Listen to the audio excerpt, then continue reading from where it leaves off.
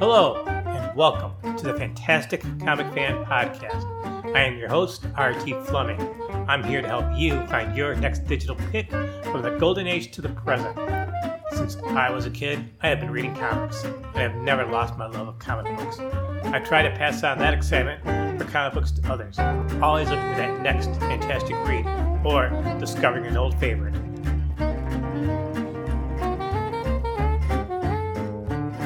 Hello and welcome to episode 30 for Monday, May 9th, 2022.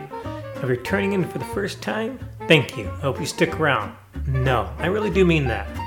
See, I have 3, possibly 4 episodes coming out this week, either promoting a Kickstarter campaign or an indie comic book. Since I started the podcast last year, one of my goals has been spotlighting more creators and publishers outside of the big 2. If you're a regular listener, thank you for the support. And again, new listeners, please stick around. I try to do a different type of podcast where interviews and episodes are short, usually 30 minutes or less. I don't want to waste your time or sound like another talking head. Now, there's nothing wrong with talking head podcasts. It's just not me is all. However, I'm aware there are tons of comic podcasts, and it's hard to stand out and find your own niche. If you like what you hear, spread the word, review, and rate the podcast. Look at the show notes and follow us on Twitter, Instagram, and other social media. If you don't like what you see and hear, let me know. I want to hear from you all about it, the good, the bad, the not so good, everything you like and don't like about the podcast. See, the more listeners who tune in, the more you might check out a new comic book or help fund a Kickstarter campaign. Now you're free to message me on Instagram, Twitter, or email me at fantasticcomicfan, all one word, at gmail.com. Let's get on with this episode of the podcast.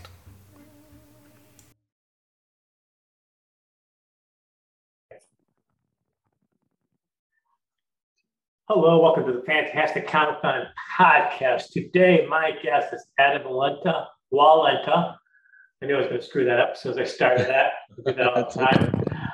He is starting a Kickstarter campaign called Punk Taco. Before we talk about that, what I want to know, Adam, is how you got into comic books and what was your start? My start into comics was just my love for reading and my love for artwork. So as long as I could even remember existing, I always loved art and drawing. And from there, start learning how to read and looking at pictures and words. And really, it's that simple. I mean, I got my first comic book probably around the age of 5 or 6 years old, which was an Amazing Spider-Man comic. And I've been hooked ever since. As I continued to draw, people kind of just associated me with being an artist, and then I just assumed I was an artist. So, you go through high school, and then you go to I went to college for art. And while I was in college, I actually was lucky enough to get an internship at Marvel Comics, and that started my professional career, first as a colorist and an editor, and then I went on to publish my own books for many years, and I'm continuing to do so now. Sometimes I work for other publishers, sometimes I do it myself. It just depends on the project. So really, everything just stems from a love for reading, art, and just the love for books in general, all books. So you have this Kickstarter campaign going on called some crazy name called Punk Taco. That's right. And it looks like, according to this, it is also a kid-friendly comic book. Is that correct? It is. It's for all ages. So I created it with my son when he was 5 years old. How old is he now? He's 10 now. How does he feel about this? How does he feel about tacos? Oh, he loves tacos. Punk tacos in general. Well, he loves it. He's a big part of the creative process. He loves seeing the book in print. He loves going with me to conventions and meeting the people who enjoy the book. We were lucky enough, we created it as a passion project for me. My son, like I said, he was 5 at the time. I was actually in the middle of another graphic novel that I ended up putting on the shelf. Even still now, it's 200 pages drawn, but I haven't gone back to it really yet because Punk Taco is taking up, my life completely besides just being a dad. We get to spend time together creating. We get to spend time together traveling, promoting the book. He really enjoys it. I love spending time with him. And the reason why I self-published it originally was because I've published through other publishers in the past, and sometimes that takes a really long time. As I said, he was 5, and I knew that kids are only young once, right? So I wanted to That's true. capture that I wanted to capture that moment in time with him. I wanted to share that experience with him, and we took it from being just a silly, fun idea that we created It really together. is very silly and fun because I'm just looking at the description. It says Punk Taco is a lovable, sentient space taco who rocks across the universe with his fans of misfits, fighting evil and helping those in need. That's That's right. kind of a cool concept. Yeah, I mean that stems from my joy of being a reader during the 80s. All right. The listeners have now listened to the Punk Taco theme song through the magic of podcast editing here. Absolutely.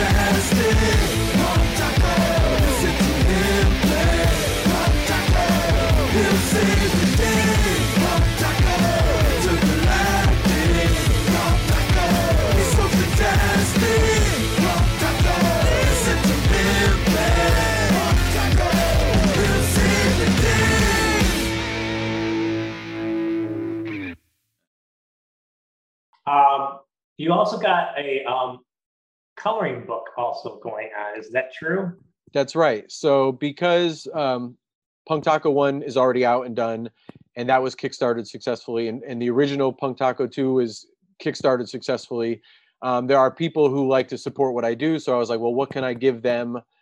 Something new that they can have. So we designed a Punk Taco coloring book with pages from the books as well as all new original artwork. And adults like to color, kids like to color. We just thought it was something affordable that everybody who can support. It's something new that they can have. And we also have stickers and bookmarks and other things for people too. I'm going through this Kickstarter campaign, which is actually a very well done campaign. You should be very proud of yourself, really. There's a lot here. Now, what I want to know is how much did you pay these people to get their quotes on your Punk Taco? Because I see Richard Penny here, who did ElfQuest, Paul Kupperberg, John Gallagher. I mean, I'm teasing you, but no. I know. How did you get them? Well, I know I only look like I'm 20. No, but I've been doing this a long time. I'm 48 years old. I've been publishing since 1996, 97 on my own, just my own books. So I met John Gallagher on the convention circuit when he was doing Buzzboy, and I'm a huge fan. He's a great friend. And then, Franco, again, I've met him before he blew up doing Tiny Titans. We were all guys doing independent books together. And then other people I met along the way, like Paul lives in Connecticut. I met him at the Connecticut convention. Actually, I met Paul many years ago as a fan at that very same comic book store I told you about where I got my first job. Okay. Paul was doing Peacemaker at the time, and he came to the store to sign books, and I have tons of autographed books by him, as well as some original art from Todd Smith, who drew Peacemaker. But it was years later that now that I'm a professional, I met Paul again, and we became friends. As far as Richard Penny goes, that was a huge honor because I was a huge ElfQuest fan. I met the Pennies at conventions, but they would never remember me because they met thousands of people. But we met at the Ann Arbor Comic Arts Festival, where McCullough and I won best sci-fi or fantasy for the Kids Comics Awards.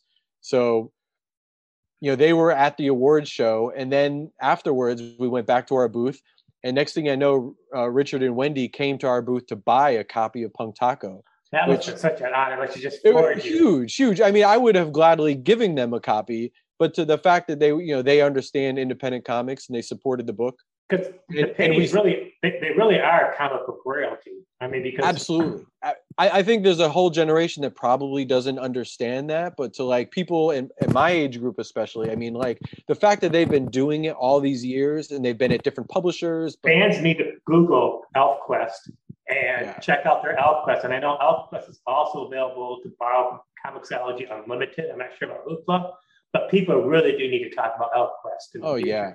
I mean, the artwork that Wendy done is beautiful, and she's a pioneer in the business. I mean, she should get crazy accolades, in my opinion, for what she's done. I mentioned a few minutes ago that you have a great Kickstarter campaign. This is obviously not your first time around the block. So for new creators and people that are interested in doing Kickstarters, what kind of advice would you give them to do their project? Do lots of planning. Look at Kickstarters that are successful. Look at ones that aren't successful. And the more you plan out, the better you're going to be when you launch. Like I've made the mistake where I'm a creative person. So being patient isn't always easy for me. I want to get the stuff out there. I want to share it with the world.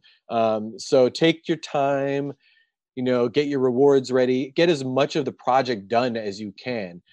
Punk Taco 2 is technically pretty late, actually, and that comes because we were actually very prepared, but then we got caught up in the pandemic, and my family moved. Oh, there you go, another creator using the pandemic as an excuse. Yeah, total excuse, right? Yeah.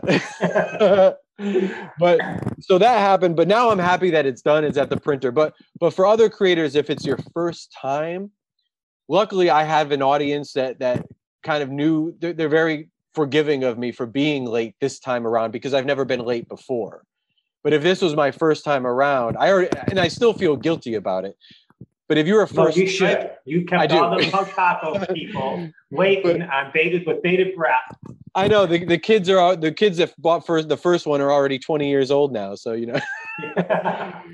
No, but seriously, if you can take your time and get whatever you're creating as done as much as possible, you're going to be happier about that, and so are the people who support you. So take your time, get everything ready, and then launch. That's my best advice. Where does Punk Taco go from here in the future? You're going to hear a pencil being sharpened. My son just came in to sharpen his pencil. I want to say hi real quick to everybody. So this is my co-creator here. This is McConaughey. He's 10 years old now. Hey, how do you feel about? Wait. I'll ask him a couple questions. You can hear. What do you feel about Punk Taco? How do you feel about it? How do you feel about Punk Taco? He asked. Well, it's one of my first creations, so I love it. You love it. Yeah. Would you like to see there be more Punk Taco in the future? Do you want to see more Punk Taco in the future? Definitely. Yeah, definitely. So as you were saying, like from where do we go from here? I mean, our hope is to keep doing this. I don't know if you're familiar with books like Dog Man. I mean, This is a graphic novel for kids that has sold millions of copies, and it's continuously in print. So we hope that Punk Taco will continuously be in print for future generations. The reason why we made it an 8x12 hardcover is because we wanted it to be a book that can be passed down from generations. So I have many of the books that I grew up with, the Dr. Seuss books and all those children books. And now my kids, I pass them down to my kids and they read them and hopefully they will pass them down. We didn't want to make a throwaway comic that you put in a bag and board, you put it in a box and you never read it again. So that was our goal. And then beyond that, we hope to kind of continue in the tradition of Ninja Turtles, where Ninja Turtles was at first kind of gritty and raw. And then it went on to be an animated series and be kind of silly. And it attracted a whole new audience because of that. And Archie produced Ninja Turtle comics. Now IDW produces Ninja. There's a whole it went on for generations. And as silly as Punk Taco is, we hope that it can make people laugh, smile, and give them a sense of like feel good when they're reading it, so that we can continue through generations to do it. You probably grew up too, but there was a long drought of many years where there's no kids comics being produced at all. Totally. There was times where you wouldn't even give a kid an Amazing Spider-Man or a Daredevil or a Batman because it was just no. This is for more of a teenager. So the fact that there's actually not just you, but there's actually a big effort to put more kids kids comics, not just kids comics, but all ages comics out there. It's really a golden age for comics, especially for young readers. You know what? You gotta quit stealing my things. I just had a podcast interview before this was somebody else, and one of my spills was that, and I truly believe that we're in a golden age of comic books. Absolutely. For all ages, for all genres, for everything. It's just an amazing amount of stuff out there. They didn't have comics in libraries when we were kids. And teachers did not at all want you reading comics. No way. Yeah, no way. And now I love teachers. Teachers help promote my book. I do author illustrator visits with teachers all over the country, even, in other countries. It's awesome. And the great thing is, as a dad, I grew up loving, the classics. I'm still a huge Jack Kirby fan, and I love new stuff as well. But I gotta say that the kids' comics are so well written nowadays. I almost enjoy them more than the Marvels and the DCs. Like, I look forward to reading a new all ages book with my kids more than I do the latest issue of Spider-Man. I was talking I just interviewed Sit Comics, which does good stuff too. That's a plug for Sit Comics. Anyway, and my thing with current comic books is that everything that happens, there's no reason to happen. Everything's like a non-event. It's just about a sales figure. There's no ramifications. There's nothing that upsets the status quo. I was reading, I don't know if you ever read Tom DeFalco, and I think Paul Ryan is the artist, did a Fantastic Four run back in the mid-90s, and he wrote it for 5 years, 60 issues. And he did events like killing off Reed Richards, where he stayed dead for better part of 2 years. Right. And to see that type of events happening in comics, it just doesn't happen anymore. You know what I mean? Yeah, and not only that, but when I was growing up, I didn't have to relate to the heroes in the sense that they were young like me. Like Captain America was not a teenager, and Peter Parker wasn't even, he was no longer a teenager, but he was already in college. He had a job. He had girlfriends. He was never some punk teenager. Only the back issues I would read, he was that young. So I say that to say this, like, I didn't have to relate, but I did aspire. They did inspire me. Like Captain America inspired me to be a good person. Peter Parker inspired me to be a good person and fight against impossible odds, even when I felt depressed or down and out. But I didn't have to relate to them specifically. And so now with a lot of modern comics with Marvel and DC, I don't feel that sense of inspiration. And I don't think my kids aspire to be some of these characters like we did. There's very little hope in feeling good, even when they're getting beat up or there's like a big thing going on. Like back then, we always felt hope and joy at the end of it, even when Peter Parker was kind of a downer. And for a while, Captain America was a downer too. I mean, I read all the old stuff with my kids, and he's like, he's living in an apartment for like $3 a week in like some hole in the wall in New York City. And, we're like, wow, he was really down on his luck back then. But you still felt like Steve Rogers knew that like things can be better, and Peter Parker felt like things can get better. And that's why they kept on fighting. And I don't always get that sense when I read comics nowadays.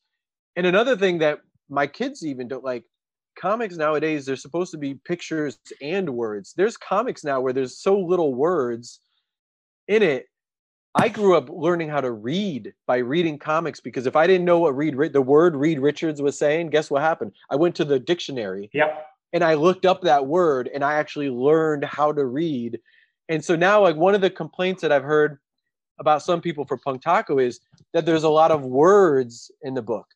But traditionally, comic books have a lot of words. But teachers tell me they like it because it's got a lot of words in it, because young kids want to read as well as look at nice pictures. Yeah. So I think a lot of modern comics are losing kids because, first, it's expensive, and then they could flip through it in 2 minutes and read it, and they're not getting anything from it. Exactly. And that's not the down modern comics. They're beautifully drawn. They're well written. I have a lot of respect for a lot of my peers that do the big two comics in that style. But I believe that every age, from the Silver Age, Golden Age, up to the present, there's great stories, but you need to read them in the context of their times. Absolutely. There's DC just put out a big anthology about their super pets. So you got Crypto and Streaky and the Comet, and yes, they are silly, crazy little zany Silver Age stories, but they can be fun to read. Just like I'm reading Roy Thomas's All-Stars Project, Infinity Incorporated, I'm going, darn, I forgot they have a lot of words in these comic books, and there's a lot of words. And I'm like, it takes me a while to go through one of these issues. Yeah, especially if you get like a good Roy Thomas story. I mean, like, you know, there's tons of words in these books. But those comics are still entertaining. You know, when I read that, we were talking about it again. It's a Fantastic Four run with DeFalco. And I remember reading back at times, like, man, this is some heavy stuff going on. And I read it for the first time after all these. I'm going, wow. You know, X number of years, decades later, like over 20 years, I'm like, this stuff really still reads well. It's a good written comic book. Things happened, and it was like, wow. I was really impressed with some of the older stuff. And I miss thought bubbles. Like now they just have like the boxes, but to me, I always prefer thought bubbles. Me too. And we wrote Punk Taco in that format. I mean, because McKenna enjoys reading the older books. We get the omnibuses and we read those. And his younger brother, who's 6 now, we're starting out with the Fantastic Four. So we're like on issue 9. And you know, like you have to think about the context of the times, but also the mentality of the reader too. Not to say that it's just for kids. No. Well, like you said, like the sense of fun. Like, yeah, some of the Jack Kirby stuff is utterly ridiculous. And McKenna and I are now reading. We got the big the Fourth World collections. There's 2 books, and it has everything in order the way it's supposed to be, you know, acknowledged. And so some of it's really heavy, and some of it's just crazy wacky. Yes. But as a kid, or if you just want to have a good time, I mean, it's good stuff. Good reading. Adam, do you have anything else you want to add before we end this? No, thank you for having me. Thank you for everybody that's watching in and listening. I appreciate it. And I hope that you'll check out Punk Taco and give it a chance. Thanks again. I hope to have you again doing more stuff with the podcast. Thanks for coming on. No, my pleasure. Thank you.